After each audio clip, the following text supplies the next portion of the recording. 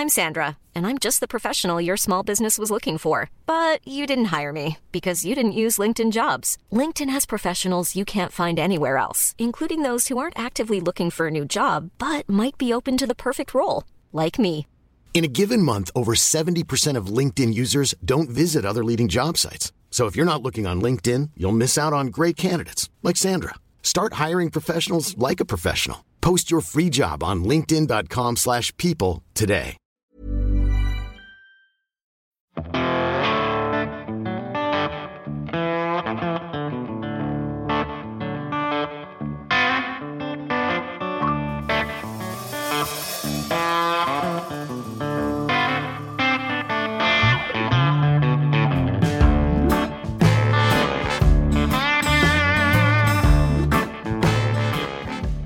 Greetings, music nerds, and welcome to Season 5 of Music Makers and Soul Shakers. I'm your host, Steve Dawson, coming to you from the Hen House Studio in Nashville, Tennessee. I'd just like to thank everyone for tuning in and being an encouraging audience over the last few years, and I'm sure you will enjoy this season as well. We'll take some deep musical dives together in the coming months, and I'm looking forward to sharing some of these conversations I've been having with some incredible musicians and music producers with you. We have a couple of continuing sponsors that help to bring you each episode this season. The first is Union Tube and Transistor, making incredible guitar effect pedals out of Vancouver, BC. My old pal Chris Young at Union has been laying stuff on me for years, starting with his prototype Buzz Bomb pedal about 15 years ago. Since then, he's become a leading light in boutique pedal manufacturers with an extensive line of pedals like the Moore pedal, the Lab compressor, and the Sound Bender that are constants in my recording world. Check out their line of pedals at uniontone.com. And the second sponsor for the season is Black Mountain Thumb Picks. I've been using these myself for several months, and I think they're great. Cole McBride, the owner, is trying to make everybody happy, and now has medium gauge, heavy gauge, jazz tipped, left-handed, and regular and extra tight spring tensions available. Check them out at blackmountainpicks.com. So even though I've been doing this podcast for about 5 years, my heart just isn't into hounding companies for advertising dollars. So as always, this show mostly relies on listener support to keep going. And thanks to everyone that has done that in the past, it's a huge help to know that there's people out there willing to kick in to make it all possible. So if you're interested in doing so, there's a few simple ways to help out. First of all, please just tell your music nerd pals about this show. Word of mouth is probably the best way to get the show heard more. If you're in a position to kick in a bit financially, you can make a one-time donation or join in on my Patreon account, which is a monthly donation billed directly to your credit card at any amount of your choice. You'll also get access through Patreon to some private videos and other stuff as I make it available.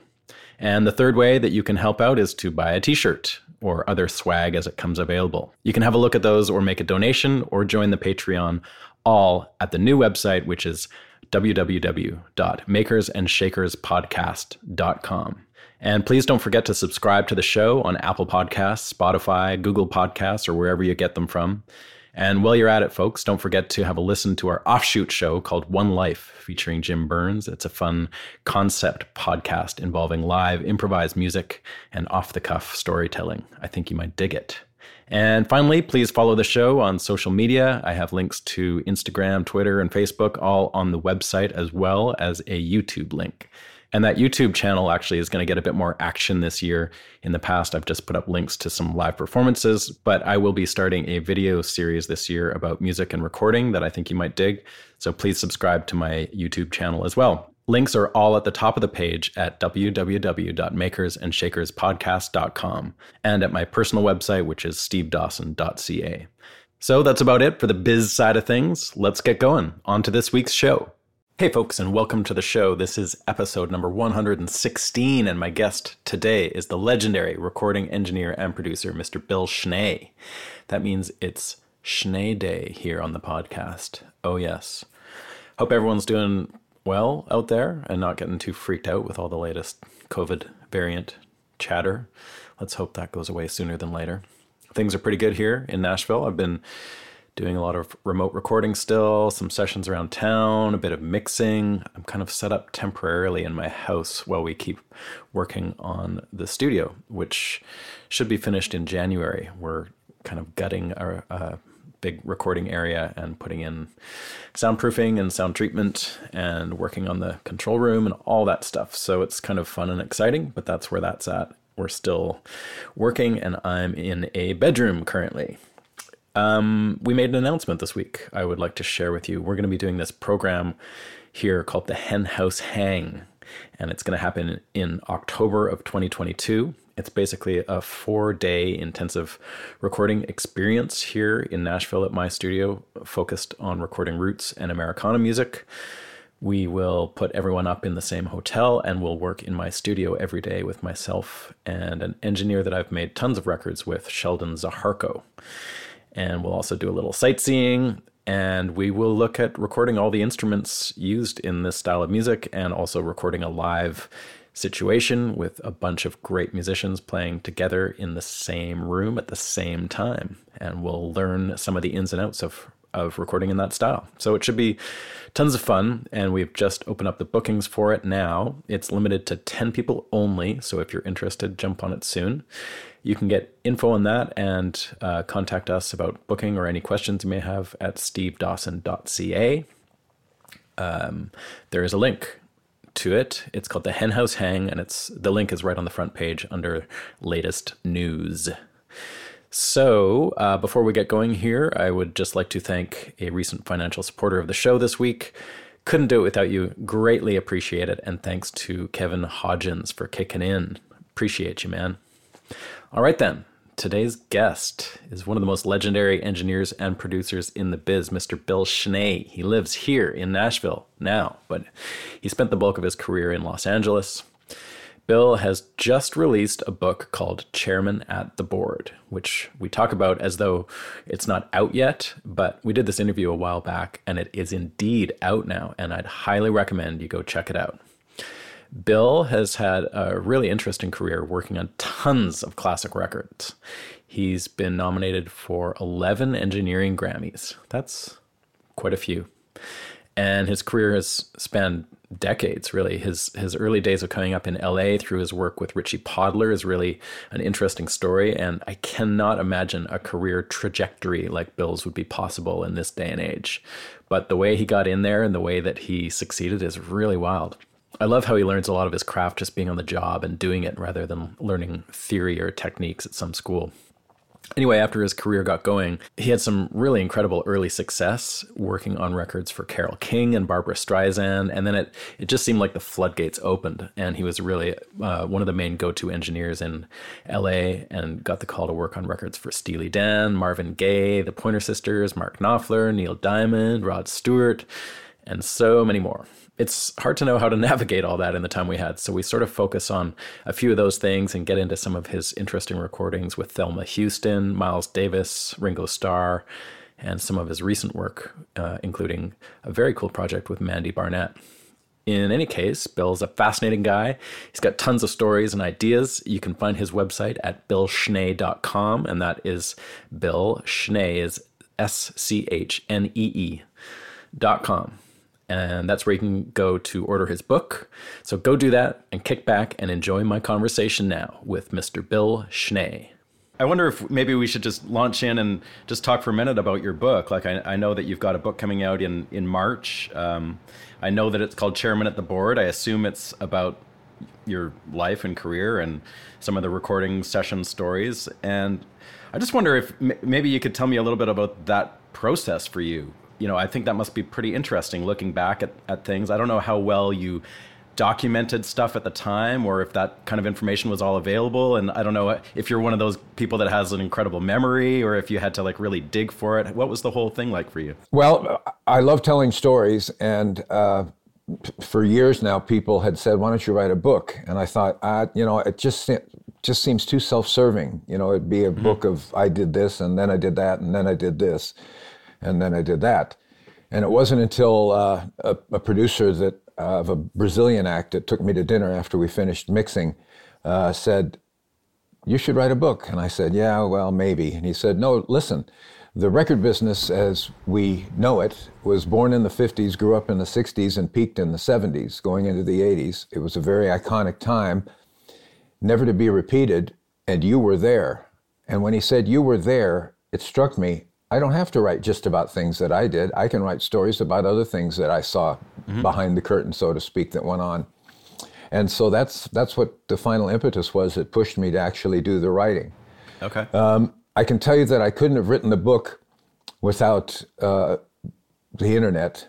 Allmusic.com, which has its faults, to be sure, was a great assistant to me to jar the memory and get things back going. It's kind of funny, though, that when I started, I mean, there are definitely some things missing, and there were definitely things that I didn't remember until I read about them. But the funny part is that there's at least 2 albums that were on there when I started writing the book that now are gone. Really? Yeah, I don't quite understand that. It's the first Barbra Streisand album I did. It was there when I started, and it's no longer there. Like it's just been wiped off of AllMusic completely, or your credit? My credit. Oh, weird. Okay. Yeah. And I can't remember the other one. There were 2 that when I went back to, a year later, not there. Yeah. But anyway, that's how I got started on the whole thing. And it was amazing, I have to tell you. I'm well aware that I've, had a very blessed career, being able to work in virtually every genre of music, because I do love all kinds of music. And in spite of the record business putting me in a box, which they love to do, put people and producers and engineers and anybody in a box, I still managed to get around to doing a little bit of everything. But when I got halfway into the book, I actually was going, wow. Wow. Yeah. This is really something. So it was really cool to, document my career and just forced to think about it chronologically, so to speak, is how I started. So that part of it was really a wonderful experience. Before we look back on some of that stuff and talk about your experiences, tell me about your situation now. So you live in Nashville. I don't know how long you've lived here for, but what brought you to this town? I mean, obviously it's a music town, but you've spent a lot of your career in LA. So I'm just wondering what brought you to Nashville and where you work now. Do you have a studio at your place, or do you work at studios around town mostly? Okay, well, what happened was, I had a big studio in Los Angeles for 30-something years, and when the record business started going downhill, I didn't want to have to compromise the thing and give it away. And I got very frustrated and with the business and not being able to charge what it was worth. Yep. So I sold it. The studio next door, Larrabee, was only mix rooms, and they always, Manny Marquand there had become a good friend, and he always said, if you ever want to sell. So maybe, I don't know if it was a rash decision or not, but I sold the studio. And when? What year was that? That's 7 years ago now. Okay, so pretty recently. Yeah, and immediately I built a mix room in Burbank because I still love mixing. And I still love producing and recording too, but whatever. So I built a mix room, and that was great for 2.5 years until they sold the building, and the people wanted the whole thing when my lease was up. So then it was like, okay, now what? I'd lost my love affair with Los Angeles quite a while ago, but there was a record business, and I had a career, and things were moving. And now that things were just kind of plopping along, I thought, told my wife, let's get out of here. And I'm from Phoenix, and I love it there. I love Scottsdale, but I don't know one single person, and there's not a whole lot of music. Right. And so that left Nashville, where I know a lot of people, and there's a whole lot of music. And so here we came. And I decided, when I sold the studio, I kept all the equipment, but I had decided I'm not going to build another studio here. So I do have a mix room in my house. Okay. And then I record primarily just at Ocean Way and Blackbird. Okay. Had you done a lot of work here in Nashville over the years, or did you mostly stick to LA? You had? No, I'd done mixing. I produced one country record for a phenomenal talent named Mandy Barnett. Funny enough, once I got here, I engineered and mixed, didn't produce it, but I engineered and mixed one of the best albums I've been involved with in 15 years with Mandy. It's basically a torch album. It's the songs from the last Billie Holiday album. Oh. And the producer got Sammy Nestico, this old school arranger. How old? Yeah. He was 95 when he did it. He just passed away a couple of months ago. Amazing. And I recorded at Ocean Way with a 55-piece orchestra live with her singing, and it's an astounding album. You've done a lot of orchestral work like that over the years. I know you've done movie scores, and you probably did a lot of big orchestral things on various records through the 70s and 80s. Is that something you still enjoy I doing? love it. Yeah, I love it. The challenge of having that many people. Do you find it stressful? Quite the opposite. Really? Yeah, I've said it for years. A couple of things that always come about from that.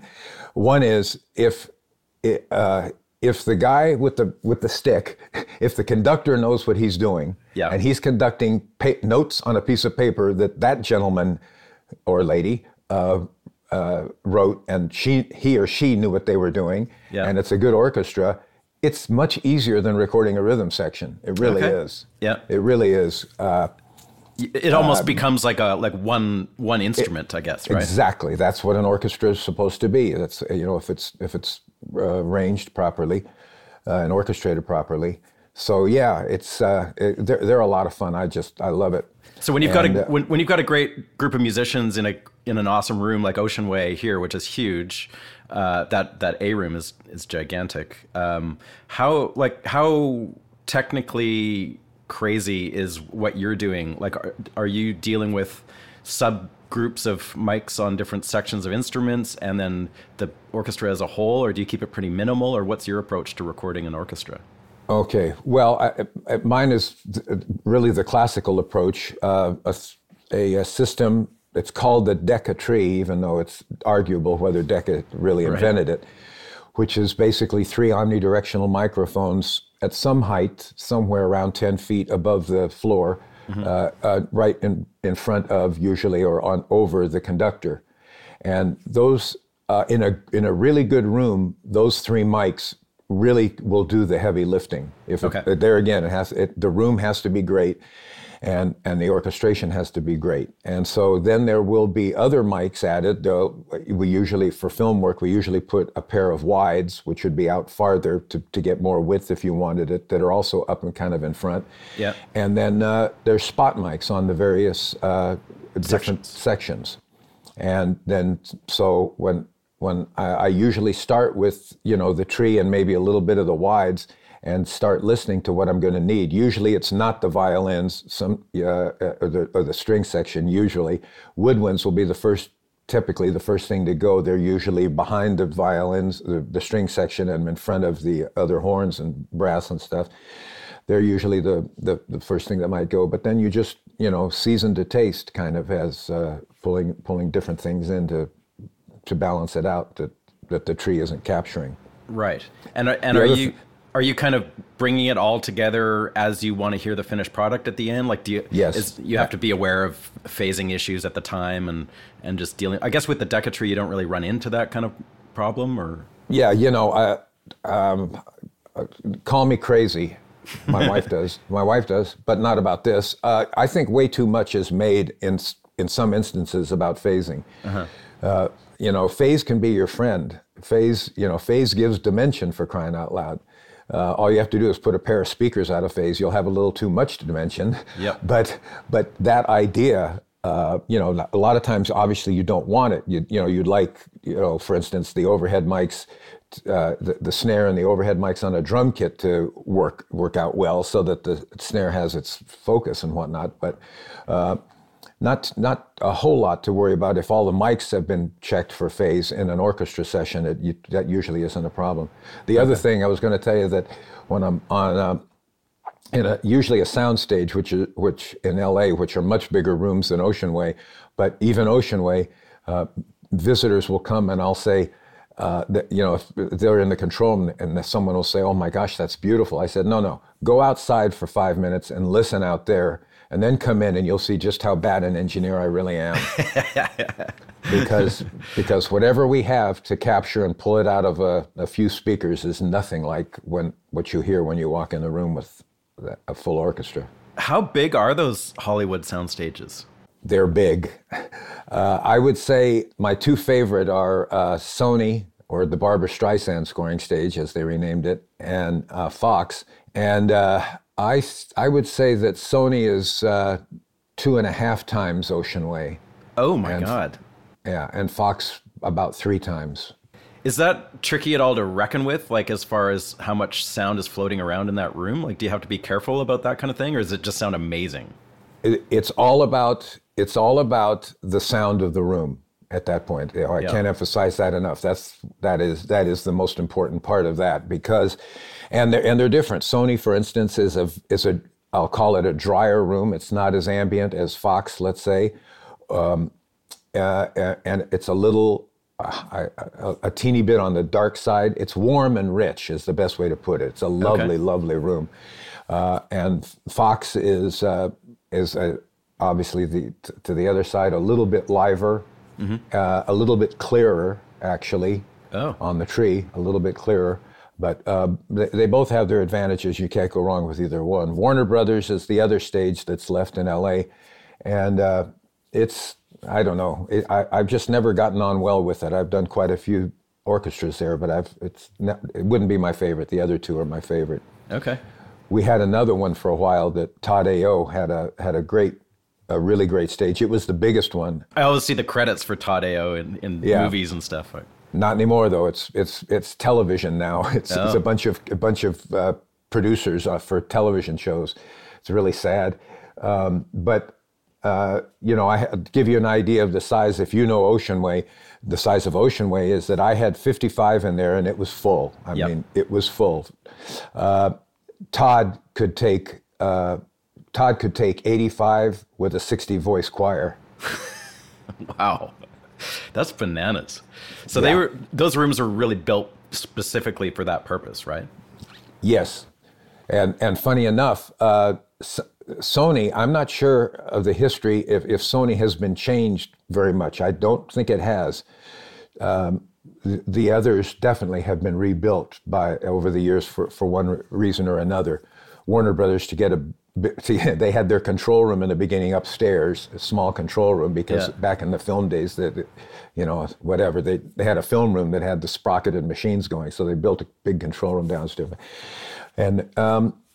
And Fox was done a couple of times over in some cases for acoustics. Yeah. What studio is Sony? Like, what did it used to be called? MGM.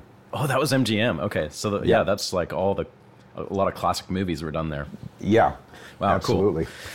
Cool. So you mentioned growing up in Phoenix. I wonder if we could just talk about the path that you took. I don't know how much of a musical background you had, whether you were growing up playing in bands or anything like that.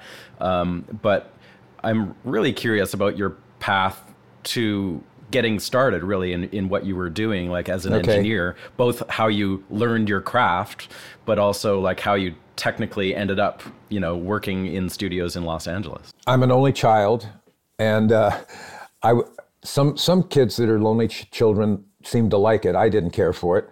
I was lonely, and so the radio became my friend. And back in those days, there were no playlists for radio stations. In fact, any radio station, like the 6 to 9 segment would be one DJ, and 3 to 6 another, and so on. And it literally was up to the DJ what he played. And some DJs, they would get known for what they liked. And so one might be kind of, a country-esque kind of thing or whatever, and one would be more jazz of the time, Sinatra stuff and whatnot. But you'd hear all kinds of stuff. And so that was really good for me, getting a taste of that. I started in music in grade school on the trumpet, moved to sax, ended up on piano, keyboards. And when I was 13, my parents moved to California. And on my senior year, I hadn't been playing music at all, really, with anyone, but I met some guys that were starting a band, and I said, "Do you think an organ would fit in?" And they said, "Let's try it." And so we started the LA Teens. You remember them, don't you? Yeah. I actually did pull it up on YouTube to listen to it. Oh, I thought the second single, the Dylan song, I thought that was a really good record. Were you guys like touring in like an active band at that point, or was it just kind of I wouldn't go that far, but but we were touring. We did bowling alleys and sock hops and that kind of thing, and but we were writing music from the beginning, and so we went to we thought it was a real studio. We went to a real studio and demoed some of our stuff. And one of the mothers of the band knew somebody that was in the music business, and that was a guy named Gary Usher.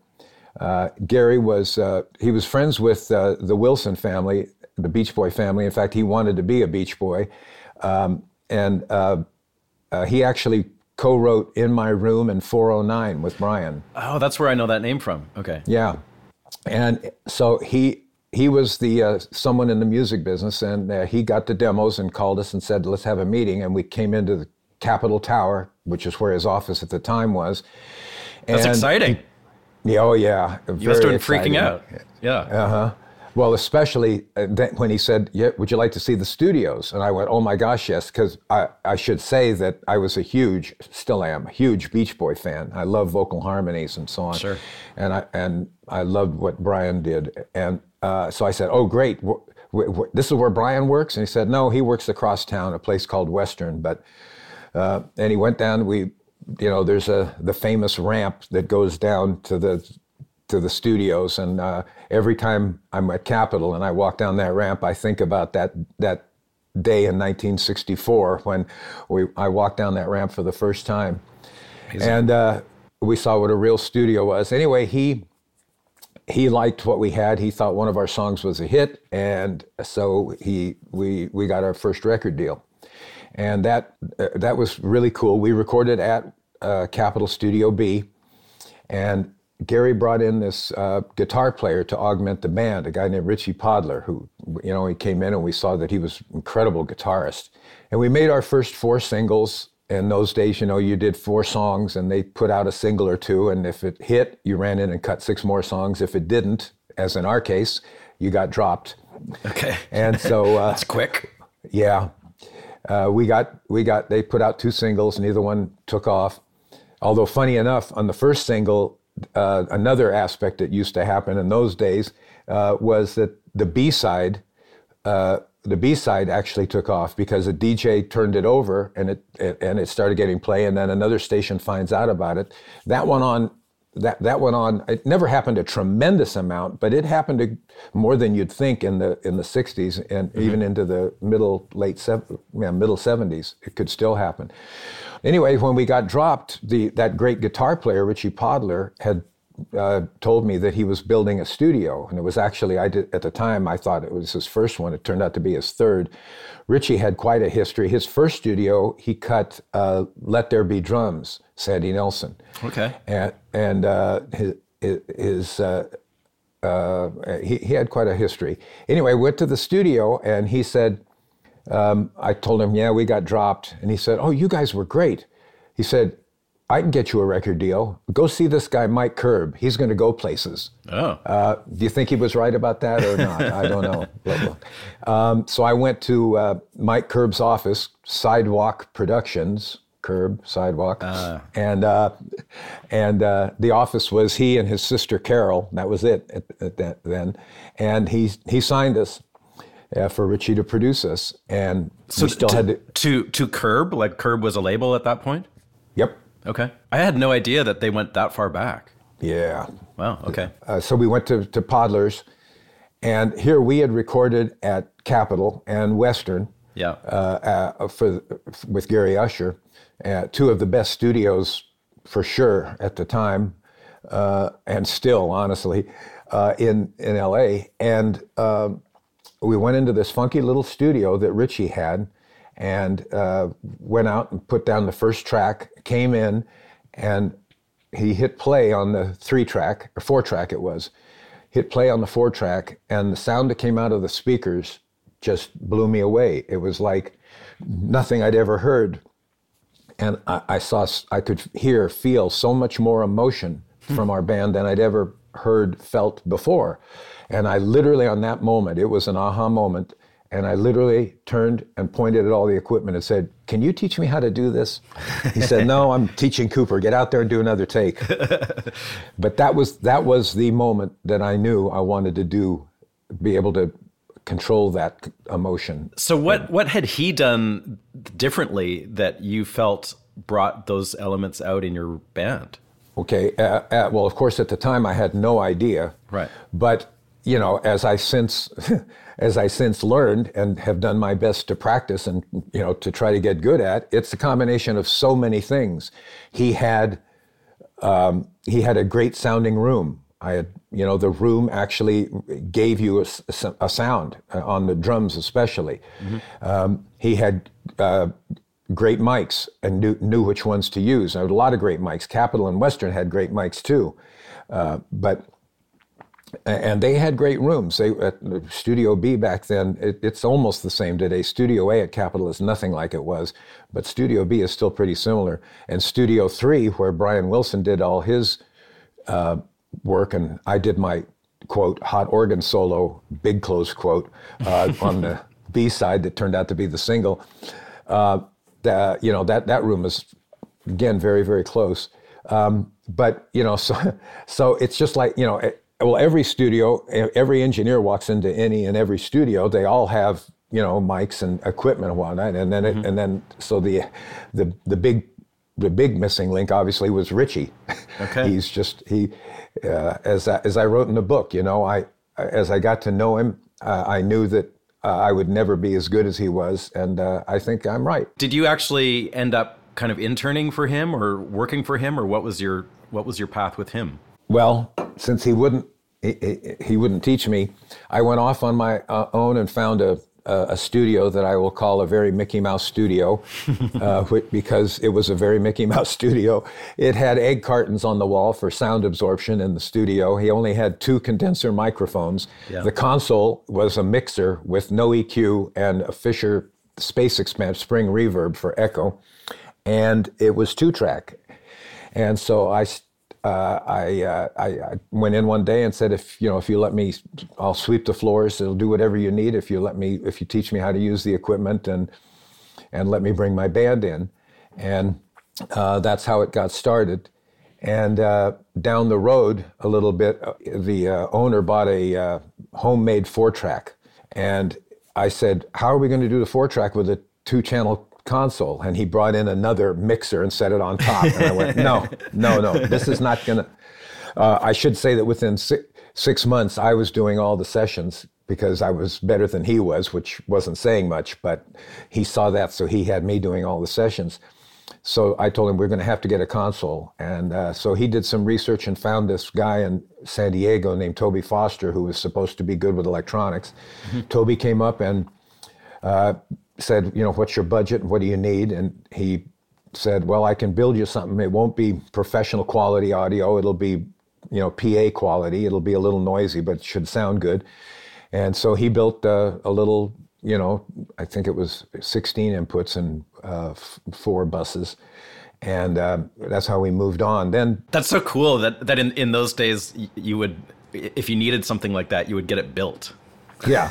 Yeah. Well, that continues on in a little while. That's, what year is that? My gosh, that's 69.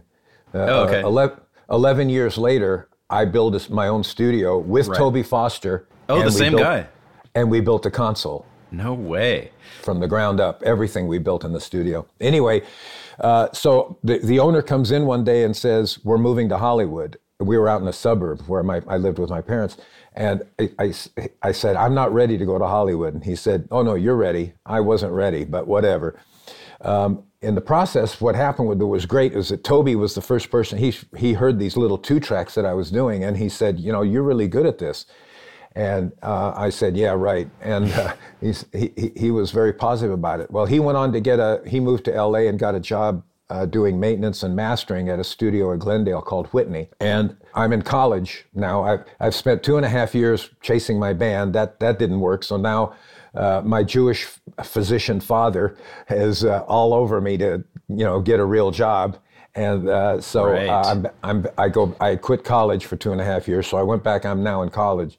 And every day after school, I would drive to Glendale to Whitney and Toby was very, very patient, and I would just, okay, now, I'm sorry, what's a condenser mic again, and what's the dynamic? And he'd explain it and on, and he was just very patient. I'd ask question after question, and then he finally would say, okay, go home, I'll see you tomorrow. Had enough.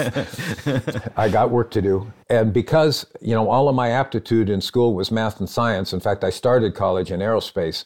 Oh, wow, okay. Because of that, where that met up with the music side of me, just made engineering a breeze to learn. It came very quickly. So I'm recording now in Hollywood, just no good acts, but whatever. But like every day you're dealing with a new artist kind of thing? Well, not every day. Okay. Let's hope a lot it was of downtime. Let's hope it was every week. Okay. There wasn't a lot, but I did do the first thing there that I ever heard on the radio, which I still to this day blows my mind. It was a Toyota commercial, yeah. And why the company would pick this little studio to do it in, because money is definitely no object in that world. I don't know, but I did. That was the first thing that ever went on the radio. Anyway, I tried to go and hang out with Richie Podler as much as I could, but he never would let me come in on sessions. He said the clients don't want that. But he had an engineer that worked there that also for him that did sessions named Tommy Coe, and he would let me come and hang out. And then Tommy started coming over to Hollywood. Richie's studio was in North Hollywood, mm-hmm. And he would come over and hang out with me and encourage me also. And about 1.5 years down the road of all that, Tommy said he's quitting the business and going to move back to Florida. And I said, wow, do you think Richie would hire me? And he said, well, he should. And so that began a 2-month trial of Tommy pushing on him as much as he could, which wasn't probably that much, and me going crazy and just pushing and pushing and pushing. And it is pretty amazing that that was less than 3 years later from when I went in there and had that aha moment where I said, can you teach me to do this? And by now, he's got the hottest rock studio in LA. He's recording Steppenwolf and Three Dog Night. So how is he going to hire this kid that didn't know anything a few years ago? But I just pushed and pushed until he finally broke. And I said, okay, what do we do now? And he said, well, there's a demo tomorrow morning. Come in and do that. And so I went in and did the demo. I called him that afternoon and said, how'd I do? And they said, well, they said you were fine. Okay, now what? Well, come tomorrow morning. There's another demo. Okay, so I went in. These were publishing demos where you would go in and quickly record 4 or 5 songs with a rhythm section. They'd do a quick vocal. The writer would do a quick vocal, and you'd do a very quick mix. And then like 2 or 3 hours, top to bottom, kind of thing. Yeah, exactly. Okay. 3 hours at the most. That's trial by fire, man. Yeah. Well, the heat gets turned up in a minute. So I called after the second one, and I said, okay, well, what did they say? He said, yeah, they said you were great also. Oh, okay, what now? He said, okay, come tomorrow night and you can record a track with Three Dog Night. Huh? And you passed the audition. But that was his client, and that was his act. And the Steppenwolf and Three Dog Night at that time both started out being produced by a guy named Gabriel Meckler, who was obviously Richie's biggest client. And if anyone can tell me why you would turn over your biggest client and a group that had already had a big hit and was on their way to being one of the biggest bands in the country, you're going to turn this over to a young kid that all they could do, if I fell on my face, he would look like an idiot. He was actually suggesting that he not be there and you just take the session. That's correct. Oh, wow. You do it. Okay. So I went in and I cut a song with Three Dog Night. And nervous as I could be, but they were all the singers were great, the band was great, it's a good was band. Great, everybody was good to me, and What was the song?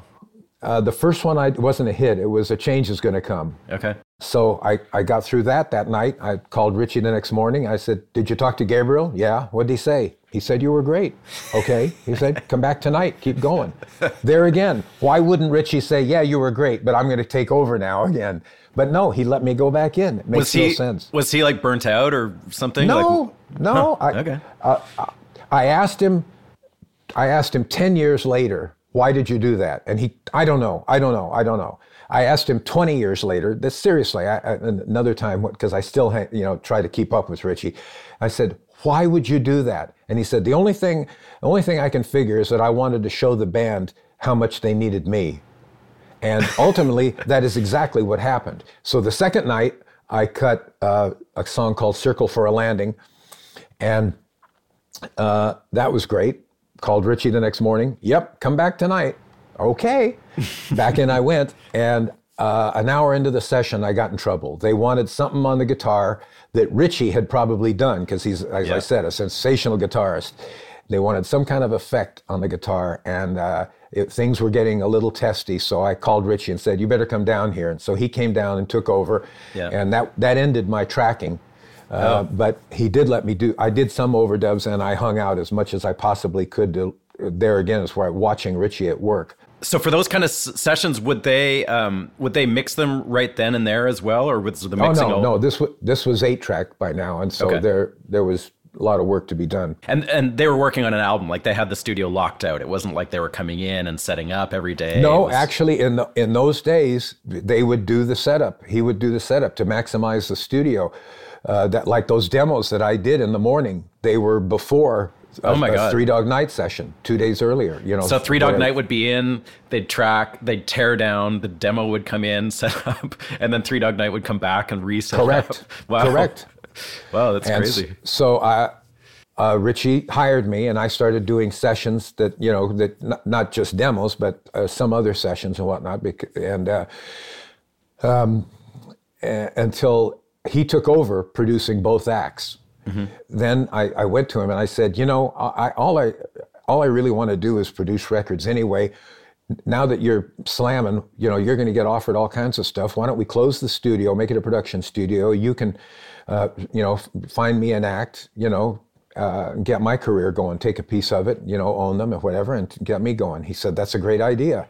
Wow. And he had already been offered a couple of things, so he gave me a couple to listen to, and I picked one I liked, and we went in and cut a track, and I was on my way. It was seemingly it was great. Who was that? Except that never happened. Oh, okay. Never happened. A group called The Realm. Okay. And that was great until Richie started a Steppenwolf album, and he decided he didn't want to tear down. He wanted to leave it. I understand. And so all of a sudden now, it went on. He said it'll just be a few days, which turned into a week, which turned into a few weeks, and the only way I got paid was if I was in there working for the production company. And you couldn't. So I couldn't do it. So I had to go independent, and out the door I went. So what did that look like at that time? Like, so you're an independent engineer, you've got some stuff under your belt, but not a ton at that point. You've mostly like small acts. How hard was that for you to drum up work at that point? Well, fortunately, I took, because it was closed, Richie didn't care anymore. I took all the clients which were really two main ones that I had worked with. I took them, and that's how I sort of got started. Got it going. And where did you work? The first studio I worked in was the original, no longer there, Larrabee in West Hollywood. Okay. It was actually built for Jerry Goffin, the famous songwriter. And that was a real learning lesson because, as we talked about earlier, when you said why, what about the studio? And you start to talk about all the good things that Richie had. Well, now I'm out on my own, and this studio looked like $1 million. I mean, it was just gorgeous. And a brand new console and all of this, and these new JBL speakers, and all these things that, that should make it great. Instead, I was not getting good results at all. I was so frustrated, it drove me crazy. It was actually one of the clients that I worked with back then Bob Todd ultimately got a job as an A&R man at Mercury Records. And he was one of those producers that I had kind of helped along, like Richie helped along Gabriel and other people he worked with. And so Bob said, if you find anything you want to produce, do it. Let me hear it, I'll sign it. And so I found a black gospel group that I thought were great, and I took them to him, and he said, okay, we got 4 songs. I went in. That was the first time anyone paid me to go in and produce something. Mm-hmm. What happened was when I mixed it, I ended up mixing it at Whitney, where Toby was still working. Yeah. And I went into the mastering room where he was, and I was horribly frustrated. I said, I can't get things to sound right. I wasn't happy in the recording. I'm less happy in the mixing. I don't know what to do. And he said, let me hear it. And he listened to it, and he said, 99% of the people are not going to know the difference. And in those days, there was a case to be made because a lot of people's stereo was one speaker in the living room and one speaker in the bedroom. Right. So, I said, yeah, I guess you're right. So I finished it. I mastered it.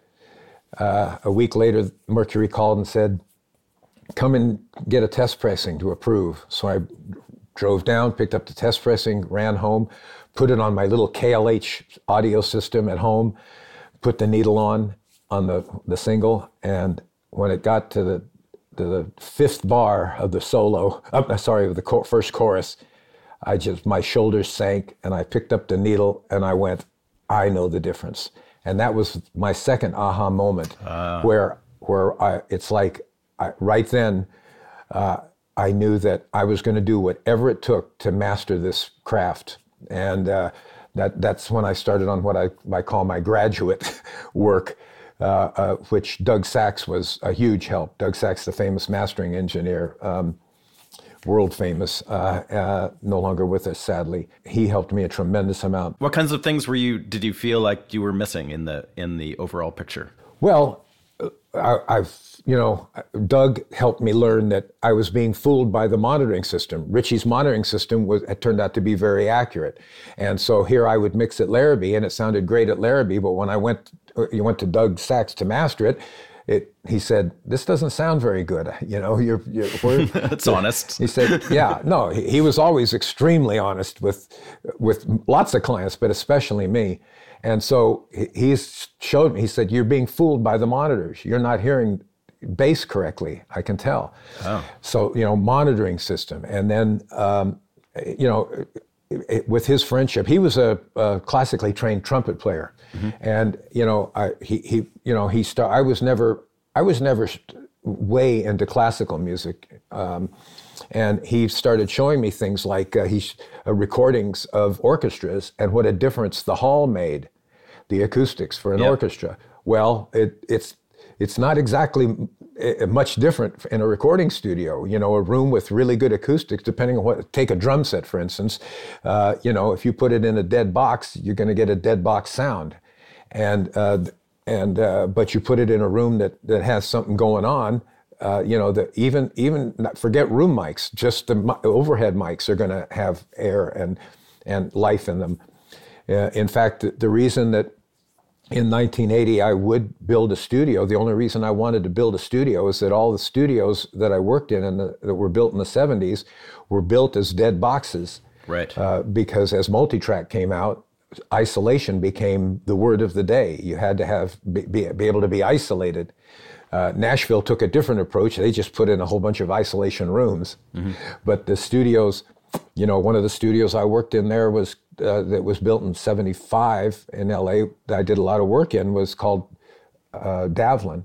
And it was a big room, a nice big room, but I didn't realize it was dead. And I didn't realize, and all of a sudden, this is when all of these things start coming together for me that, maybe that's why the drums don't sound as good there, that kind of thing. Yep. So, and then microphones. Toby had turned me on to tube microphones early on. So like 1971, I started buying I started with my favorite microphone, the Telefunken 251. I started buying those, and and then ultimately others, M49s. By the way, what are you talking into? An M49. I know. Hey, what did an M49 cost in 1970? You don't want to know. Let's put it. Do you know what a 251 goes for today? 12 to 20 grand. 20 and up now. Okay, yeah. For great ones, 20 and up. Yeah. I paid $400 and $500 for mine. In fact, in 1980, while the studio was being built, I bought my, I think my last pair, numbers 8 and 9, and I paid $3,000 for 2 mics, and I bitched about it for 6 months. I never paid $1,500 for a microphone. That's ridiculous. Yeah, the M49s, I got into M49s a little bit later, so the price was about the same. They were about, obviously they haven't gone as high, but still a phenomenal microphone. Yeah. And one of many of the top vocalists' favorite microphones. Yeah, absolutely. Yeah. Barbara Streisand has her own. Huey Lewis has his own. Do you still have your microphone collection, or have you thinned it out over the years? I've sold some of it since I sold the studio. Yeah. I've still got a decent amount. I wonder if we could talk about some of the specific classic records that you've worked on, and just how, a few things about them and how they came to be for you. One of the early ones, I don't know what you picture as like the first one that was sort of a big record, but I mean, that Ringo one stands out as, that was always actually, like, as a kid, that record was one of my favorite records. And, I didn't even really realize that you were involved in it until recently, but maybe you could talk about how that came about, and, how you worked. I think Richard Perry was the producer on that, right? Yeah. What was that session like? Nerve-wracking. I bet. Okay, so what happened was I did a small stint at CBS. In fact, it's a very important stint because it's the reason I'm not a lawyer. As I mentioned earlier, my dad, wanting me to get a real job, if I wasn't going to be a doctor, I was going to be a lawyer. And so that's the pressure I was under. So I was in college, and when I started at Podler's, I went ahead and tried law school. I got into law school, and it just, I got the grades back on the second semester was starting, and they were all C's and a B. I'd been faking it, because I couldn't do all the reading. I was doing sessions and going to class. So I was skipping class and not doing the reading, and it was rough. So I'd quit 2.5 years of college to chase the band. I said, I quit in the second January of that year. I quit, and I said, I'll give myself 1.5 years, and if it doesn't work, I'll go and get the law degree, shut my parents up, and go back and try music one more time. And it was a year and a couple of months had passed, and I was just about ready. I was sitting at Larrabee, just about ready to re-enroll in law school. And one of my clients that I'd worked with, a guy named Joel Sill, he got a deal with Columbia as a production publishing deal. And he told Clive about me. And I'm sitting there at Clive Davis. Yeah, Clive Davis. And I'm sitting at Larrabee mixing, and the phone rings, and the girl says, Clive Davis is on the phone for you. And I went, huh? And I picked up the phone and said, hello. Hi, Bill, Clive Davis. How are you? I'm fine. Joel tells me you're a very talented musician and engineer. What do you want to do with your life? I said, I think I'm going to go back to law school. No, you don't want to go to law school. If you've That's got the parental advice you needed. He said, I went to law school, but if you've got music in your blood, that's what you're gonna do. And I said, well, I'd love to, but, and he said, all right, and he got rid of the but. So that was that. And funny enough, Columbia had one of the craziest practices at the time. They had 3 big studios, 2 mixing rooms, 3 mastering rooms. They had 1 second engineer. How? Because all the engineers would second.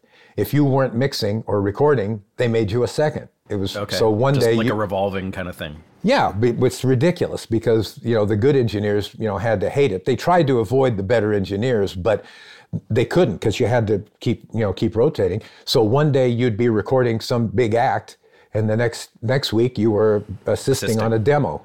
It was just ridiculous. Anyway, I got thrown in to assist on Barbra Streisand with Richard Perry producing.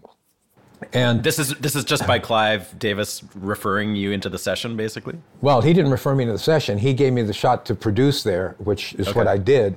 Yeah. And but I got thrown in on this session as a second, and then about less than a week into it, Richard decided he fired the engineer and said, "You engineer." Okay, cool. So I started. So that's where I started, and I ended up finishing that album. That was the second album that Richard did with her, Barbara Jones Streisand. Did you mix that record too? Parts of it, not all of it. It was half or 2/3 done. I remixed one of the songs, and I mixed a couple more. I don't remember exactly how many. But that's how Richard and I got together. He went off to England to do Nielsen, and nice. Came back, and then he went off to England and did Carly Simon. Now, the funny thing is, if you talk about the record business pigeonholing you, because I came out of American, and Richard Perry knew that, he thought of me as kind of a rockish guy. And her album was, for Barbara, that was the most rock album she ever made. He even there was a girl group at the time called Fanny, and they cut one of the tracks. I cut one of the tracks with them. Anyway, he thought of me as a rock guy. So he called me from England, and he said, "I've just finished this album with Carly Simon, and there's 2 songs that are rock songs that I'm not going to mix here in England. I want you to mix them." I'm Sandra, and I'm just the professional your small business was looking for. But you didn't hire me because you didn't use LinkedIn Jobs. LinkedIn has professionals you can't find anywhere else, including those who aren't actively looking for a new job, but might be open to the perfect role, like me. In a given month, over 70% of LinkedIn users don't visit other leading job sites. So if you're not looking on LinkedIn, you'll miss out on great candidates like Sandra. Start hiring professionals like a professional. Post your free job on linkedin.com/people today. Even when we're on a budget, we still deserve nice things. Quince is a place to scoop up stunning high-end goods for 50 to 80% less than similar brands. They have buttery soft cashmere sweaters starting at $50, luxurious Italian leather bags, and so much more. Plus, Quince only works with factories that use safe, ethical, and responsible manufacturing. Get the high-end goods you'll love without the high price tag with Quince. Go to quince.com/style for free shipping and 365-day returns. I said, "Oh, okay." So he comes back, and I mixed the first one, and then I mixed the second one. And then Richard thought, "Well, why don't you try a remix on this one?" And I tried that. And then he said, "Well, why don't you try a remix on the single, You're So Vain?" And I tried that. I ended up remixing the whole album. And that also was my first Grammy nomination for Best Engineered Album. Just tell me a bit about the mix process. Were you working by yourself? Yeah. Was it like, how quickly were you working in those days? Like, what was the length of the mix on that whole record? Well, Richard is extremely fastidious, and he's looking for. I'll say looking for perfection, although sometimes it didn't look like he knew what he was looking for. Sort of almost like, I'm looking for something, I know it when I'll find it kind of thing. Yeah. So mixing with Richard was always a bit challenging from that regard. Okay. And back then especially, and for some time, I always mixed for performance. The whole reason that live recordings and whatnot were so good, easy for me, is that's, I love actual manipulating and mixing at the time, live in the moment. And Richard was fine with that, but it's just, then we would do another one and another one and another one. And did I mention yet another one? So I don't remember, I think he tried to do a song a day, which, I think in 72, I think. Yeah. Most people were probably still doing 2 songs a day. Then he called me up after that album took off. He called me up and said, and I knew that he had met Ringo when he was doing Nielsen in England. Right. Nielsen and Ringo were good friends. Yeah. And he said, I'm gonna do an album with Ringo. And I said, "Oh, wow." He said, "Yeah, we're gonna do it in LA, so I want you to do it." And I went, "Great." And that's where it's, and then he said, "And Ringo wants to have Jim Keltner play drums." And I went, "On Ringo's record?" And he said, No, he's going to play also. He just wants to play with Jim Keltner. I said, "Oh, cool. Did you know who Keltner was at that point? Yes, only because Richard used him on things. Okay. Yeah. I don't think he's on Carly's album though, but Richard, I learned about him through Richard for sure. Yeah. Talk about what was that like? I know the night before we started, I go in to set up, and here's road cases that say Ringo Starr, and so crazy. Yeah. And 22-year-old Bill is like, oh, okay, sure. And I remember as I walked up to the drums going, well, this is probably not the same kit that all the Beatle records were done on, but it's still Ringo Starr's drum kit. So were there two full kits set up, a Ringo kit and a Keltner kit? Yep. And do they play, are there two drummers on the whole record? Not the whole record, but now that you're an adult, go back and listen to it and you'll hear two drums. How did you deal with that as an engineer? Like, what was your approach with two drummers? Because that wasn't like a super common thing back then. No, it was the first time I'd ever done it, that's for sure. I didn't know how to deal with it. I mic'd them up and put them on tracks. It's all we could do. And it was 16 track, by the way, so not a lot of tracks. Yeah. A couple of days later, George came over and he hopped in and listened to the couple of tracks we'd gotten, and then he got involved and we started doing some more tracks with him. And then came the fateful night when Richard said, by the way, John Lennon's coming tomorrow. And by the way. Yeah, by the way. And so you're presiding over a full-fledged Beatles reunion at this point. Well, 3 out of 4. And 3 out of 4. And it's really sad because those darn drugs, because Paul McCartney, the way I always looked at that album is that the other guys in the band gave him a leg up. They knew where their careers were going to go, but let's give Ringo a leg up here, get him going. And so Paul wanted to be involved, but he had a slight problem with drugs and was not allowed in the country. He was banned from coming to America for a while. So if that hadn't happened, if he would have come over, there would have been a reunion, I have no doubt, because the bad blood that once existed was calmed down plenty enough. Mm-hmm. And it would have, but that night that I had 3 of the 4, which was the only time that the three of the 4 ever played together again.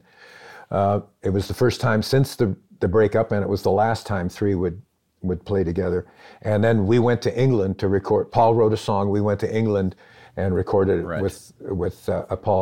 with him, he and his wife, a song they had written. When you record somebody like George Harrison, who has such a kind of iconic sound, and did you have to, was that a stressful experience as an engineer, or was it just kind of like recording any other guitar player? You just put a mic of your preference in front of an amp and go for it? Or was that like a thing that you had to really focus on with him? No focus. Because no focus. Primarily because, first of all, because George was an incredibly sweet man, just off the top, just incredibly sweet.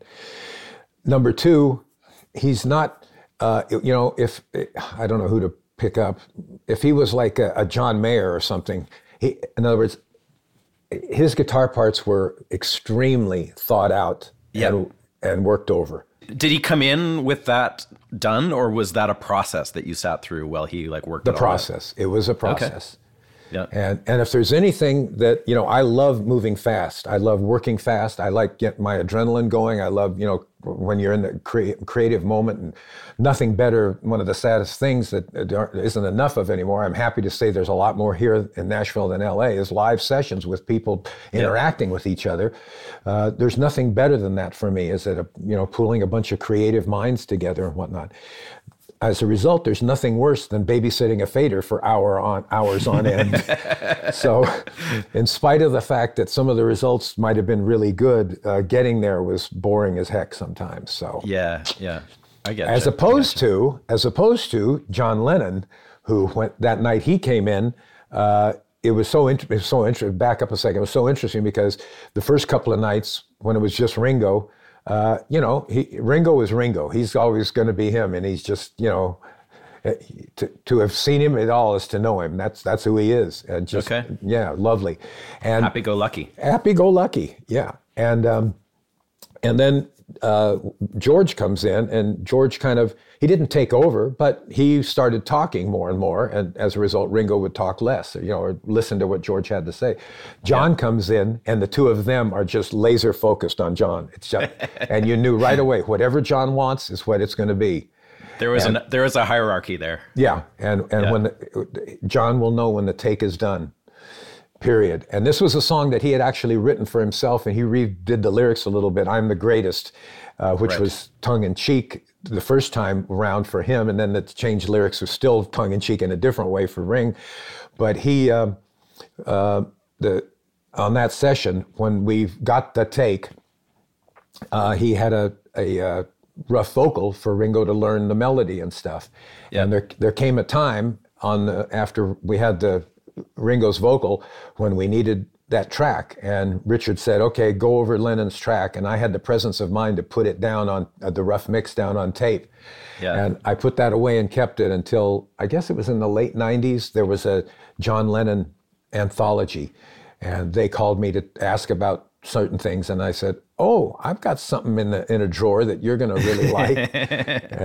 and I gave them that take, which went on their anthology. And so that scene was pretty crazy. Like there, it was Ringo and John and George, but also like Klaus Boerman was there, I think. And he played bass. He played bass on the whole album, the whole thing. And he's great. And Keltner, like that was really the start of that amazing 70s rock rhythm section scene. I think that Ringo record kind of kicked things off. And was it like a real scene as far as like people coming and going constantly, or well, it was? If do you remember the album cover?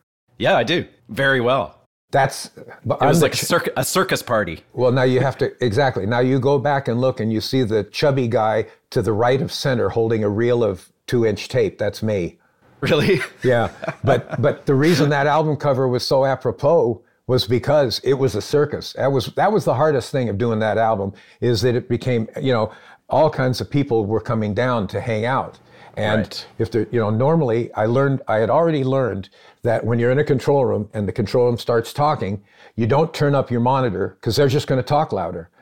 So normally what I would do is turn the monitor down and say, excuse me, guys, can we hold it down while I'm working? But in that group of people, I wasn't about to do that. So I suffered through it. Yeah. And that part wasn't a whole lot of fun. But it was a successful record, relatively speaking, and a fantastic sounding one. It was platinum for sure. Yeah, yeah. And then the second one, we did one a year and a half or something later. That one, there wasn't quite, I don't think we got Paul at all on that. But John did a lot more, on the other hand. George was off making a record, so he didn't do as much. But I got to spend a lot more time watching John Lennon. What was he like in the studio? Like, did you interact with him a lot, or was he kind of a loner, or what was his vibe? I used to always say, and I finally realized you shouldn't say that, because I don't like what that I've been saying it. I used to say, most talented man I've ever been in a control room with. But I don't like that, because I don't like putting Paul McCartney second. I really don't. I look at it that those two, much like Henley and Fry and the Eagles, you got the more sardonic, morose, darker character, and the more happy-go-lucky, melodic kind of character. And, the one that's, the lyrics will go down that, will want to go a little sardonic or a little darker, and you put the two together and look what you get. A string of hits, and both of those bands, of songs that's just ridiculous. So Paul was an absolute joy to work with. Lennon, what was he like to work with? Well, not a lot of eye contact. His eyes are constantly flitting. He's constantly thinking and moving, just constant, never stops. Yeah. But what else didn't stop is he would open his mouth and something incredible would come out. He'd be just listening to something and he'd throw something out like a background part. And, Richard said, whoa, and we stop what we're doing, set up a vocal mic quick and go out and do that kind of thing. That kind of thing would happen. I bet he had a few of those up his sleeve. Yeah, he just like, amazing popcorn. And as a guitar player, he always seemed to me like he was the opposite of George, where it was just like basically the first thing that came to mind. Yeah. And it was raw and sometimes like far from perfect. Was he like that when you worked with him too? Yes, but he didn't play, I don't think he played anything but acoustic guitar on both of those records, as far as I remember. Wow. What an experience, man. That's so cool. I mean, another one that comes to mind, obviously, because it gave you such notoriety, was the couple of records you did with Steely Dan. I don't know if you're sick of talking about those records because they've probably come up in every interview you've done. But I'm actually not the biggest Steely Dan fan in the world. I think those records sound amazing. But what I am curious about especially with Asia, because I think, was that the first one that you did with them, or had you worked with them before? No. That album, just like the whole scope of it just seems so crazy to me, like with so many engineers, and I guess there was just the one producer, but it seems like there was a bunch of engineers, and the amount of time that it seems to have taken is staggering to me. And I just wondered, like, we don't need to dwell on those records because, as you say, you've talked about them a million times, but what does working on a record for a year look like? Okay, here's the deal. I only did the tracking sessions, and they were nothing like what I expected. Michael Omardian, who had played on previous records, and Jeff Porcaro, who by then had become a friend, later to become a really, really good friend, had told me about what recording with Steely Dan was like, and so I was prepared for, okay, here we go, a couple of whatever it takes, however long. But the sessions were amazingly short, focused, and nothing like I expected. And I mean, we often got 2 songs a day. Wow. No, I shouldn't say often, but several times we got 2 songs a day. For instance, Steve Gadd, we had Steve Gadd for 2 days. We cut 4 tracks. Only 1 made the album. That's the only album I actually worked on. My name is on Gaucho because they took one of the Gadd tracks and put it on the album. In fact, when I went up for the Grammy with Elliot, Shiner, I said, "Can I talk first?" And he said, "Sure." And I said, "I'm really along for the ride on this one." And Elliot reaches into the mic and says, No, if we didn't have that song from Asia, we'd still be working on the record. And if you remind me, I'll come back to talking about Gaucho, because I think that's just an interesting point. But the sessions they couldn't have been easier and better. So how did it drag on to be a year-long record? Okay, I couldn't tell you because I wasn't there. At the end of the tracking dates, the guys came to me and said, "We'd like you to mix this." And I said, "Oh, guys, I don't know that'll work." And what do you mean? I said, "Well, I think my style of mixing is going to be very different from yours." Mm-hmm. And they said, "Really? Well, will you try it?" I said, "Of course, I'll be glad to." So 6 months later, when they had the first song done, which by the way wasn't done, it's different than the final record. It was Josie, When Josie Comes Home, which is Keltner playing drums. They brought it to me, and I went in the studio and I did what I like to do, which, like I said, I like to mix for performance. And so I could tell, and because I'd already heard, I knew what it was going to be like. I was excited to try it because at first I expected something so different in the tracking, this meticulous nonsense in the tracking, and I didn't have it. Maybe they've lightened up for mixing, but no. And so when I had the mix where I liked it, they came over and they listened. They go, "Wow, that's really cool. What about if we try this?" And I went, "Okay," and we tried this, and then well, what? Now let's try that. Well, let's try that without this, and then it began, and it was like on, and I'm crumbling, I'm going down. It's just not going to work for me. And so at the end of the day, I said, "See, guys, this is just, I'm just not that patient a person, and it's just, and I understand." And they went off and they worked with Elliot, who did a masterful job, and. Like that, I tell you a cute story that Elliot said that automation was designed for a band like that. Right? Totally. Yeah. And I was not on it took me a while to learn moving faders, not the process, but I wasn't going to let it help me. I don't want you to help me, took me a while, but I finally got it. And especially in the beginning, because the first moving fader automation system was called NECAM, built by Neve. Yeah. And it was in a small word, horrible. Glitchy as shit, right? Oh my, and inaccurate, and it just wasn't good, and gruff. It wasn't smooth, and everything.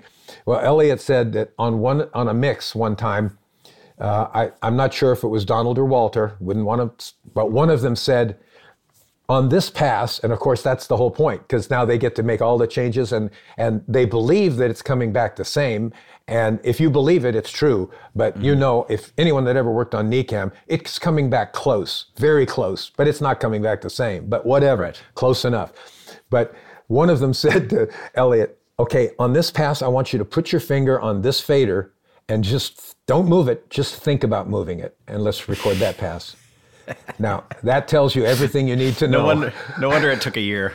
Yeah, I mean, I don't know what to say. But obviously the overdub process was, just ask Jay Graydon about the guitar solo on Peg, how many guitar players he replaced. He'll be glad to tell you. Yeah, that was like many, many, many different guitar players, right? On that. Yeah, I don't know how many, but yeah. And were you involved in that whole process? Nothing. No. Okay. They said to me that day when we quit, they said, we're going to go off and do overdubs. It'll take a while, but when we're done, we'd like you to mix it. And that's. So the basic tracking for a record like that, was it done all in one room, and was there a live element to it? Well, yes. Cool. Now there's some things they replaced, I'm sure. I know, but funny enough, when we talk about the things that end up on the internet, I think they're on there now. But I found out several years ago, I talked to the second engineer at the time. Turns out when everyone went home, he made copies of the basic tracks. Mm-hmm. And I said, oh, could I please have those? And so I got them, but now they're online, I think. I don't know. Oh, yeah. Yeah, how all that stuff's showing up now, too, right? Yeah. So, and you can see how close, I mean, the genesis of every one of those songs is there. Whatever they did, they didn't make anything worse. They didn't reinvent anything, with the exception of Peg, which they recut in New York. Oh, okay. After the fact. Yeah. Okay. But anyway, so evidently the overdub process, they were right back to doing what they did. But as I mentioned, to go on to Gaucho, the funny thing is, here they, for whatever reason, they did this whole. I mean, they were practically union sessions. I mean, we started at 2:00 and went till 9, and maybe if we needed to go overtime, we went a little overtime. But they were all union musicians, so it was going to be a union sessions, and it was just nothing like what I was expecting, and that's cool. and the results were phenomenal, right? Yeah. So what do you do to follow up an album like Asia, which was, in my humble opinion, a good step above everything they had done? How do you follow that up? Change everything. So they go to New York, and they went crazier than they ever have about getting drums. I mean, I'm a wannabe drummer myself, and I love drums. I spent a lot of time when I was learning, figuring out how to get a good drum sound. I look at it as they're the backbone of most popular music, so we want a strong backbone and all that. And when Gary called me for the Asia sessions, he said, by the way, one thing you need to know, it's going to be a revolving door of drummers. I went, oh, really? Yeah, we got quite a few. I think we ended up with five or six drummers. And so that now they go for the next album, and they're going crazy. Jeff Porcaro, that's one of the other things. So many things don't make sense. Jeff had played on the 2 previous albums. They loved Jeff's playing. Yeah. Why wasn't he in that revolving door? Oh, he wasn't even on the record at all? No. Wow. So it was like Keltner and I think Bernard Purdie, right? Yeah. You have to read the credits. I can't remember, but now. They called Jeff, and he went to New York to work on it. And he came back, and I said, so how are they doing? He said, I couldn't tell you. He said, I played the song over and over and over with one rhythm section, and then another rhythm section, and then a third rhythm section, and all they're looking for is the drum track. Wow. And what that drove them to, what I would like to call insanity.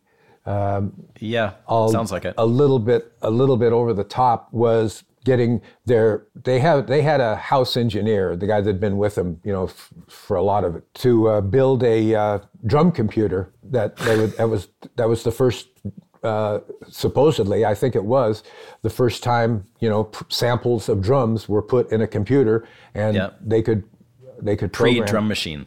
Yep. Yeah. And do it that way. I really loved the Bee Gees. But never got to work with. I worked with the three of them individually on solo albums, and I was listening. There's a song on Barry's solo album that was great. Mm-hmm. I thought it was the closest I'll ever get to a Bee Gees song. It sounded like the Bee Gees, but they got, in their later years, they got a little bit crazy. They built a mechanical drummer. Really? Yeah. I'm not sure that it worked out for them, but they an actual robot. Yes. That would play an acoustic drum kit. Yes. Wow, that's crazy.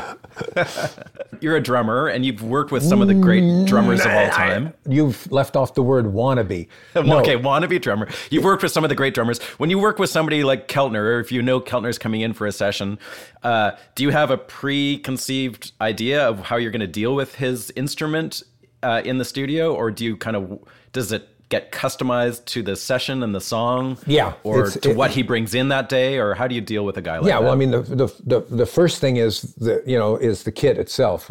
Just kind of take a look at what you're dealing with to figure out how you're going to mic it. And then to me, it depends on what the song or the artist is about. Will you tailor your setup to the song as the session goes and you start working on different songs, you'll change what you do? If it calls for that, yes. Yeah. I met Glenn Johns early on when he came over to master with Doug Sax. He brought over the Who's Next record, and I met him on that record, and we've since become great friends. And so I learned about his crazy style of drum miking, which 3 mics. Yeah.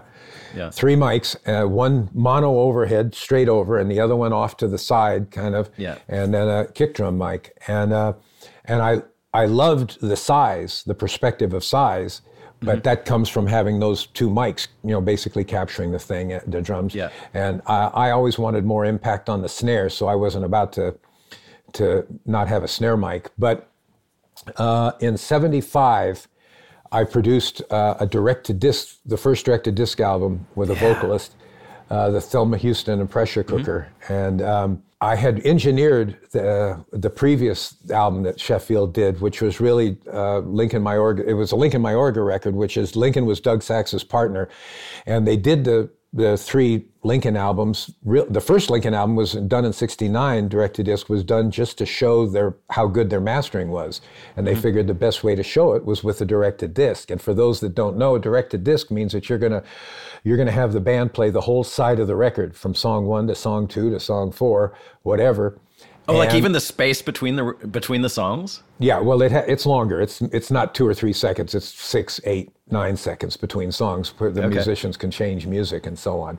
Right. And set up if necessary. And so Doug asked me to do the volume 3.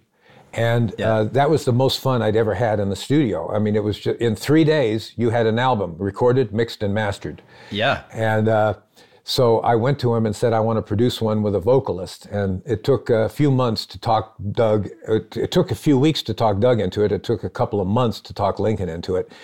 And so that's what I did. And in the record of Lincoln's that I had done, naturally, it had a lot of sameness to it because of the same band. They're not moving. Yeah. So I had decided what I would do on this Thelma record was I would have 2 drummers, and I got the 2 Jims, Jim Keltner and Jim Gordon. Keltner, oh my God. Keltner, who's always a little on the back side of the beat, and Gordon, who was always on the front side of the beat.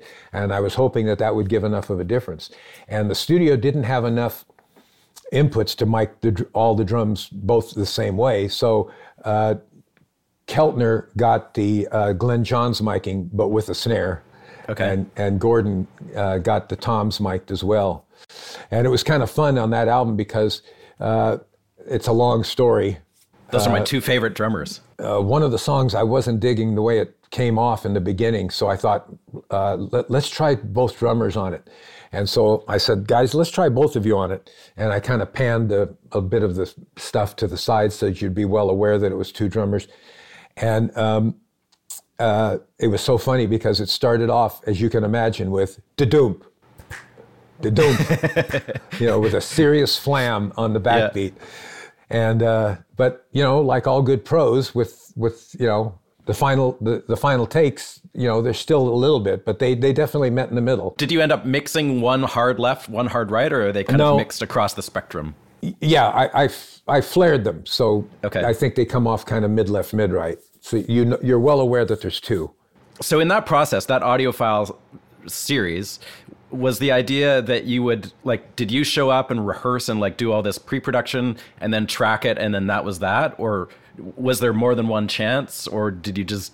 No, here, the way I always tell it is that in a normal record, you spend 10% of the time in pre-production and 90% of the time in the studio. With a direct-to-disc record, 90% of the time is spent in pre-production and 10% in the studio. Yeah. So the band, that band was, you couldn't get a better band in 1975. I had Larry Carlton and Dean Parks. I had the two best guitar players, had the two best drummers that I'd worked with, the two best percussionists. I had incredible keyboard players. And who was playing bass on that? Riney Press, which Riney was great, and he's the only one that wouldn't fit in that category exactly. He was absolutely there and played wonderfully, and I to this day don't remember why I did that, and hope to God that Riney doesn't listen to this, because he played great. But I had worked with, I guess by then I'd worked with Neil Diamond, and I met him through Neil. Oh, okay. With a band like that and written charts, you don't have anything to worry about. I did spend plenty of time beforehand, obviously, getting the right keys from Thelma, working that up, and the background singers. They didn't have to work their stuff up. Okay. We did a background rehearsal, but when we hit the studio, it was 3 days, a day and a half on side one, and a day and a half on side two. It goes right to the lathe that cuts a lacquer master. It looks like an LP, but it's out of lacquer that the cutter head cuts the grooves into, and you can't stop it. So once you start, you're going. So that was in the studio too? Was you? No, there was a chain of... The studio that I used, that I fell in love with, was the studio right behind the mastering lab. It was called Producer's Workshop. And it was a great sounding studio with a homemade board, another homemade board. All my favorite consoles have been homemade, which is another reason why I built my own. Yeah. So it was easy. It was just a tie line from the studio up to the mastering lab. Okay. To make it happen. And that, and the real, I'll tell you, one of the real artistic elements is the mastering engineer, because normally when you're making a lacquer, there's a computer that's going to tell the groove where to go, tell the cutter head where to go, because when there's something big or loud or a lot of bass, it has to open up and make more space so that groove doesn't run into the next groove. So normally there's a pre-head on the tape machine that would read it to the computer to tell it, okay, here's coming a big bass thing, so you can do that. Well, we don't have any pre. The only pre we have is rehearsals that the lathe operator has to memorize what's coming where in the song. Yeah, interesting. So that you don't have overcuts. And then you never had any issue with Thelma saying that kind of sucked. I need to stop and redo that. No, she believe me, she never sucked. But she was. The cute story is at that time, when I wanted to do it, I was thinking I'd only worked with two singers that I knew could sit down and deliver. And the first one was Barbra Streisand. So I called her boyfriend, hairdresser, manager at the time. And for those of you that know what that means. And he started as her hairdresser and ended up her boyfriend and manager. Okay. And then he ended up taking over one of the major film studios in Hollywood. So it just goes to show you, anything can happen. That's right. Yeah. And it was literally, it was literally like 2 minutes into my spiel, go away, kid, you're bothering me. So that wasn't going to happen. And then I had just done a couple of sides on a new artist on Motown named Thelma Houston, and I recorded her vocals, and I went, my gosh, this girl has a gorgeous sounding voice, and she sure does, perfect intonation. And so that's the one. And fortunately, I went to Motown and got a loan-out agreement, and that's who we used. But to your point, sort of, no, she sang like a bird every time. But on the last song of the record was "Got to Get You Into My Life," the Beatle cut. Yeah. And so we're going along, and what makes we usually got like three to four sides of the whole thing to pick from, to get pick the best take. And unfortunately, the best take is all songs, and which has to include the performance and the mixing. And realize, those of you that haven't thought this through, that when you're mixing from tape or a hard drive or from a computer, the guitar comes back every time you play that guitar. It's the same exact sound, same dynamics. The vocalist sings the exact same way every time. You're mixing this stuff live. They're playing from a chart, but everything is not going to be identical. They're just not, let alone the vocal. And so it really is, it's about mixing, meaning I'm on those faders, changing constantly to try to keep up. And so here we were on what hopefully would have been the last take, because everything was perfect. I mean, I was happy for once, completely happy with what I had done. Everything sounded great. We got to that, Got You Into My Life, and it came to the second verse. Da, da, da, da, da, da. Dead silence out of Thelma. And I grabbed the fader and shoved it, and all of a sudden I heard a meek, "I'm sorry." She locked up and had forgotten the opening line of the second verse. Oh, no. And of course, all the producer can do is pull the talk back and say, "It's okay, sweetie, you're sounding phenomenal. We'll get it this time." And oh my gosh. So you got to redo the whole side of the record. And and that was the one that got away, let me tell you. But there you go. Oh, wow. Another thing that you've done that I think is really interesting is revisit albums either that you weren't involved with in the first place, like for remixing, and or records that you were involved with back in the day, and then you have revisited them as I guess a remastered version. What's that process like for you? Well, the only one I can think of that it's very weird, but the story is kind of weird. But so I was called by Motown to do a live album with Marvin Gaye, and I went in and met with Suzanne DePass, and she said, we're kind of curious about this. He hasn't sung in a few years, but we think it could be great. So what year was that? Like 1980 something? No, 70, some middle 70s. Oh, okay, yeah. Yeah, and so I said, okay, I have two requests. The first request was born out of the fact that I had mixed a couple of albums from Motown, and they didn't give me credit. They gave the Motown engineer credit. Weird. And and I was lucky if I got special thanks, Bill Schnee. And I was very ticked off. So I said to Suzanne, two things. One, I want credit on the album. She said, "Oh, of course." Yeah, right. Of course. Okay. And two, I want to mix it. He doesn't have to use my mix if he doesn't like it, but I at least want a shot at mixing it. Yeah. I had done the Barbra Streisand one shot a couple of years earlier, and which I had never done one at that point, and it was Richard Perry that encouraged me. I said, "I don't know if I can do this, Richard." And he said, "Oh, you can do it. You can do it."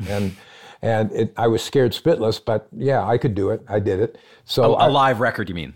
A live, yeah. They're out there playing. It's a concert. And what makes it even weirder is you don't get much of a rehearsal.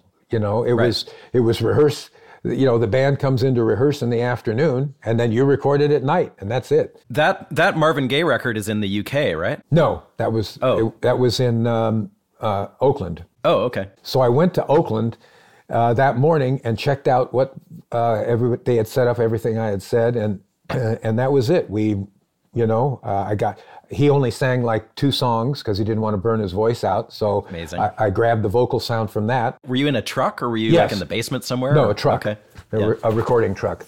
So So I got the vocal sound from those, 2 takes, and then finished rehearsing, watching the band rehearse, listening to the band rehearse, and dialing in whatever I was going to dial in. And then that night, kaboom. It's all one night. All one night.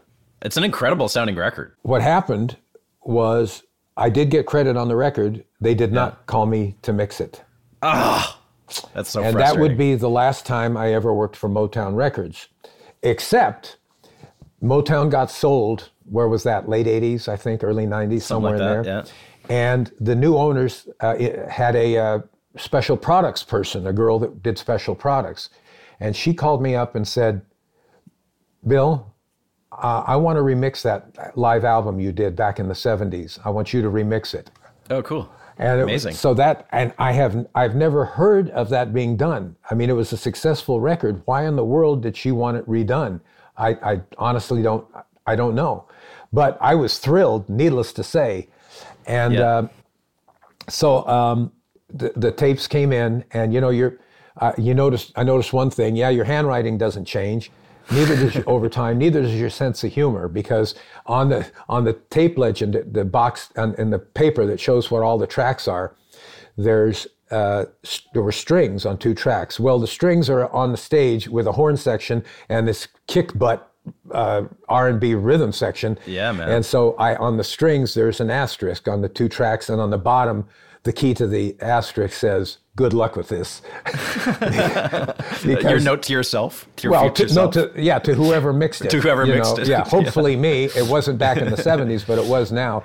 And sure enough, it was rough. But I did mix it, and I think I got a better mix, my golly. And all I can say is it's sad that Marvin never got to hear it. So the Miles Davis stuff that you worked on, you worked on, I think, a Mandala and Tutu, right? Yeah, just mixing. Just mixing. So what was that process like for you when you get tracks that are done? Like, are they, were you dealing with tracks that were recorded really well and you were finding it easy, or was that a harder process? No, piece of cake. Oh, wow. Okay. Yeah, when it's well recorded, it's a piece of cake. And, Marcus Miller, who had become one of my favorite bass players on the planet, not just as a bass player, but as a musician. He's just an astounding musician. Yeah, he is, yeah.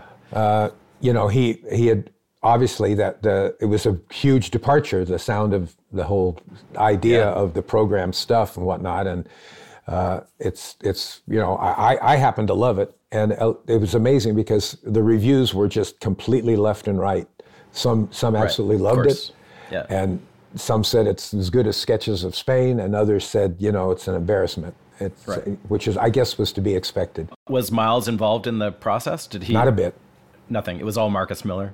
Yeah. Was he there with you? Like, were you working? Okay. By the way, I did do. This is a whole other kind of stories. I did do a whole album with Miles that never got released. Really? Somewhere back in there in those 80s. Tommy LaPuma said, I'm going to record Miles in the European jazz festivals that go on every summer, and I want you to get a truck, and we're going to follow him around and record them. And so that's what I did. And my one and only time, that's when I met Miles for the first and last time, was on that tour. And excuse me, it was the day of the first show that night, and Tommy and Miles walk up to me, and he introduces me, and the road manager walks up and says, "Miles, the equipment didn't show up in time, but I've been on the phone all day, and I've got good equipment for tonight. I ain't using no effing equipment, rented equipment, cancel the show." Really? And that was that, awesome. yeah. And that was it. And we went back to the hotel, and even going up in the elevator, he was muttering about, the terrible people. And the show didn't happen? Correct. Wow. Your interactions with Miles were minimal at most. Yeah. Robin Ford was on that tour. Okay. And there were some burning nights, let me tell you. I bet. And when it was done, whoever, I can't remember what label he was on then, I think Warner's, but they evidently didn't want to release it. It was never mixed.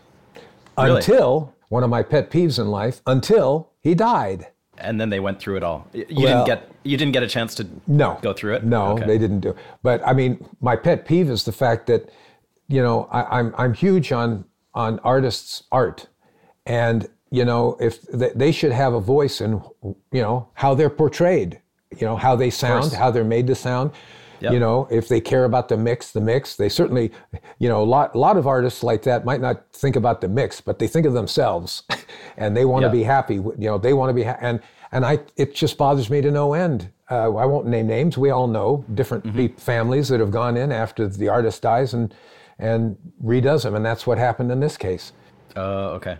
I love what my friend Kyle Lenning told me about. He did all of Randy Travis's records, and he said Randy said, that'll never happen to me. So if he finished a song and it wasn't going to be released, he didn't like it for whatever reason, he erased his vocal. Oh, okay. That's a good strategy. That'll work. Exactly. But in your history of working with so many of these great musicians, like as studio musicians especially, if any particular ones really stood out to you as being, not necessarily like a better studio musician than another, but just for your overall impression, like, who to you has made the biggest impression as an engineer, like somebody that came in and just like owned their sound and owned the session in a way that was phenomenal and memorable for you? The great news is, I guess, I can't answer your question because there's so many. I would say that, so many of the really great studio musicians, let's take guitars. If you take, say Dean Parks, and he's not the only phenomenal guitarist, obviously, but Dean Parks, he is in complete control of his sound. He knows what he gives you. You don't need to mess with it. There's no reason. You find that so much with the real top of the crop pros. Drummers, they almost all know exactly how to tune their drums. Whereas you'll get a band and the guy doesn't really know. Which is fine. I'm pretty good at tuning drums. I learned as a wannabe drummer early on. I learned. I had a drum set, and the first little Mickey Mouse studio when we moved it to Hollywood was right next door to a drum shop. So since we weren't doing very many sessions, I spent a lot of time at the drum shop learning all about drums and the mechanics of a drum sound, the fact of what it is, and how attack sustain ratio, what that means, and the kind of heads that will work better if you have this kind of a feel than a heavy hitter and all that kind of stuff. When the pros, they all have figured all that out. And then, when I, as you were asking the question, I'm just going through, a Rolodex, a mental Rolodex of people that, and because I just think about feel. That's the thing to me, is that you tend to see by when they get to that, super, super pro stage, they sound good and they feel great. Your new book is out. What else are you working on these days? Like, are you in the studio a lot here in Nashville? Or are you traveling a lot? Or what else is taking up your time? Well, I'm not working as much as I would like to. I am working and doing some incredible projects. Any recent stuff you can talk about? Yeah, a couple of really great albums. It's kind of funny. Everything, last year put a hold on everything. So, nobody wanted to release records last year. But I've got 2 in the can that I engineered here and a girl that I produced in Los Angeles that'll all be coming out this year or even next. I don't know. One is an artist named Michael Feinstein. I don't know if you're familiar with him. Rings a bell. Everyone kind of knows his name. Not many people know. He's a keyboard player, singer, of the Great American Songbook, really, and happens to be, I've been to his house in Los Angeles after meeting him, one of the sweetest, nicest people ever, and he is a complete, he is the encyclopedia, both in his head and what he has in terms of all kinds of memorabilia from the era. Okay. 20s, 30s, and 40s music, he knows it like the back of his hand. You mentioned some song from that era, and he'll tell you, 3 versions that no one has even known about, in addition to whatever was done by the people that made it famous. He's just a brilliant guy. And he wanted to do an album, and this is where, I don't know if you remember Nipper. Nipper was the RCA dog. In the beginning, there's the big horn, and he's got his head cocked as he's looking like he's heard music, and the dog is going, "What's that?" And RCA is telling you, "That's our wonderful sound." And so here's where the listeners and you will get a nipper moment. He wanted to do an album of Gershwin songs done as duets with country artists as the duet partners. That's very specific. Yeah, and kind of weird, kind of the head cock thing, like, huh? And my friend Kyle Lenning was asked if he wanted to do it, and he gave the head cock. And then as he thought about it, he called Michael and said, it's a very interesting idea. What would you think if we didn't use piano? And Michael is a piano player, and all of these songs, every one of them, I'm sure, were written on the piano. Absolutely. And Michael went, I like that. And so what Kyle has done is put a group of musicians together, all acoustic, kind of like Union Station, if you're familiar with them. Yeah, for sure. We have, the fiddle and accordion and upright bass, and the drums are all stirring a salad.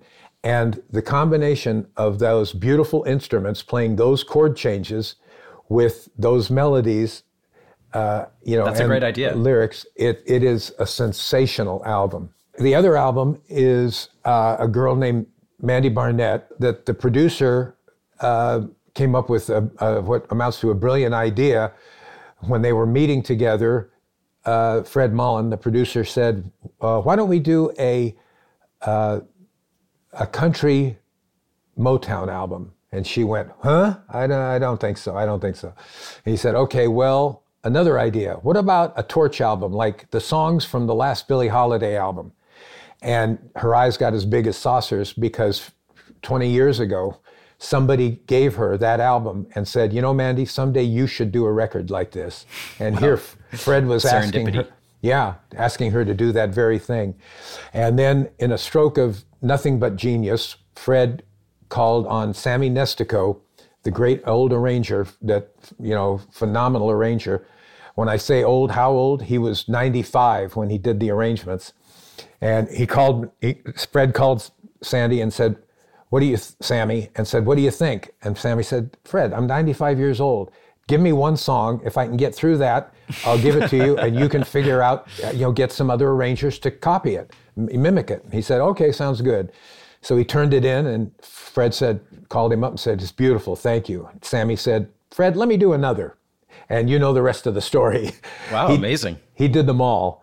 And it is the last album he did before, sadly, he passed away at 97 a couple of several weeks ago. So, everyone should run out and get the book, Chairman at the Board. That's out now, and I'm looking forward to getting my mitts on it and reading it. And so many great stories. And thank you so much, Bill, for sharing your time and talking about all this stuff. I really appreciate it. Thank you for having me. I really appreciate it. All right, that was my conversation with Bill Schnee. Thank you so much for listening. And we will be back very soon, possibly in 1 week, possibly in 2 weeks. I don't quite know yet, with another chilling episode of Music Makers and Soul Shakers. We'll see you then. Over and out.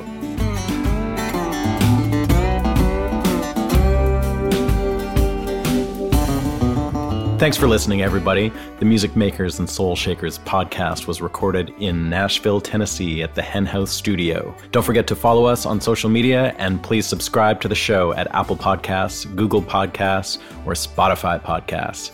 And you can find us online at makersandShakerspodcast.com. As always, thanks to Jeremy Holmes in Vancouver for help with research. And we'll see you next month for another chilling episode of Music Makers and Soul Shakers. See you then.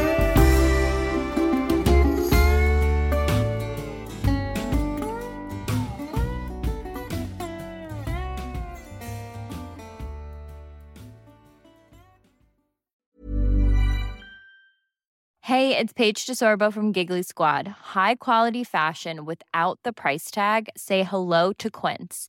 I'm snagging high-end essentials like cozy cashmere sweaters, sleek leather jackets, fine jewelry, and so much more. With Quince being 50 to 80% less than similar brands. And they partner with factories that prioritize safe, ethical, and responsible manufacturing. I love that. Luxury quality within reach. Go to quince.com/style to get free shipping and 365-day returns on your next order. Quince.com/style. The living room is where you make life's most beautiful memories.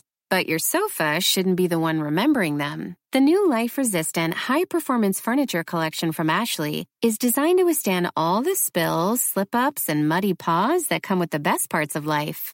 Ashley high-performance sofas and recliners are soft, on-trend, and easy to clean. Shop the high-performance furniture in-store or online at ashley.com. Ashley, for the love of home.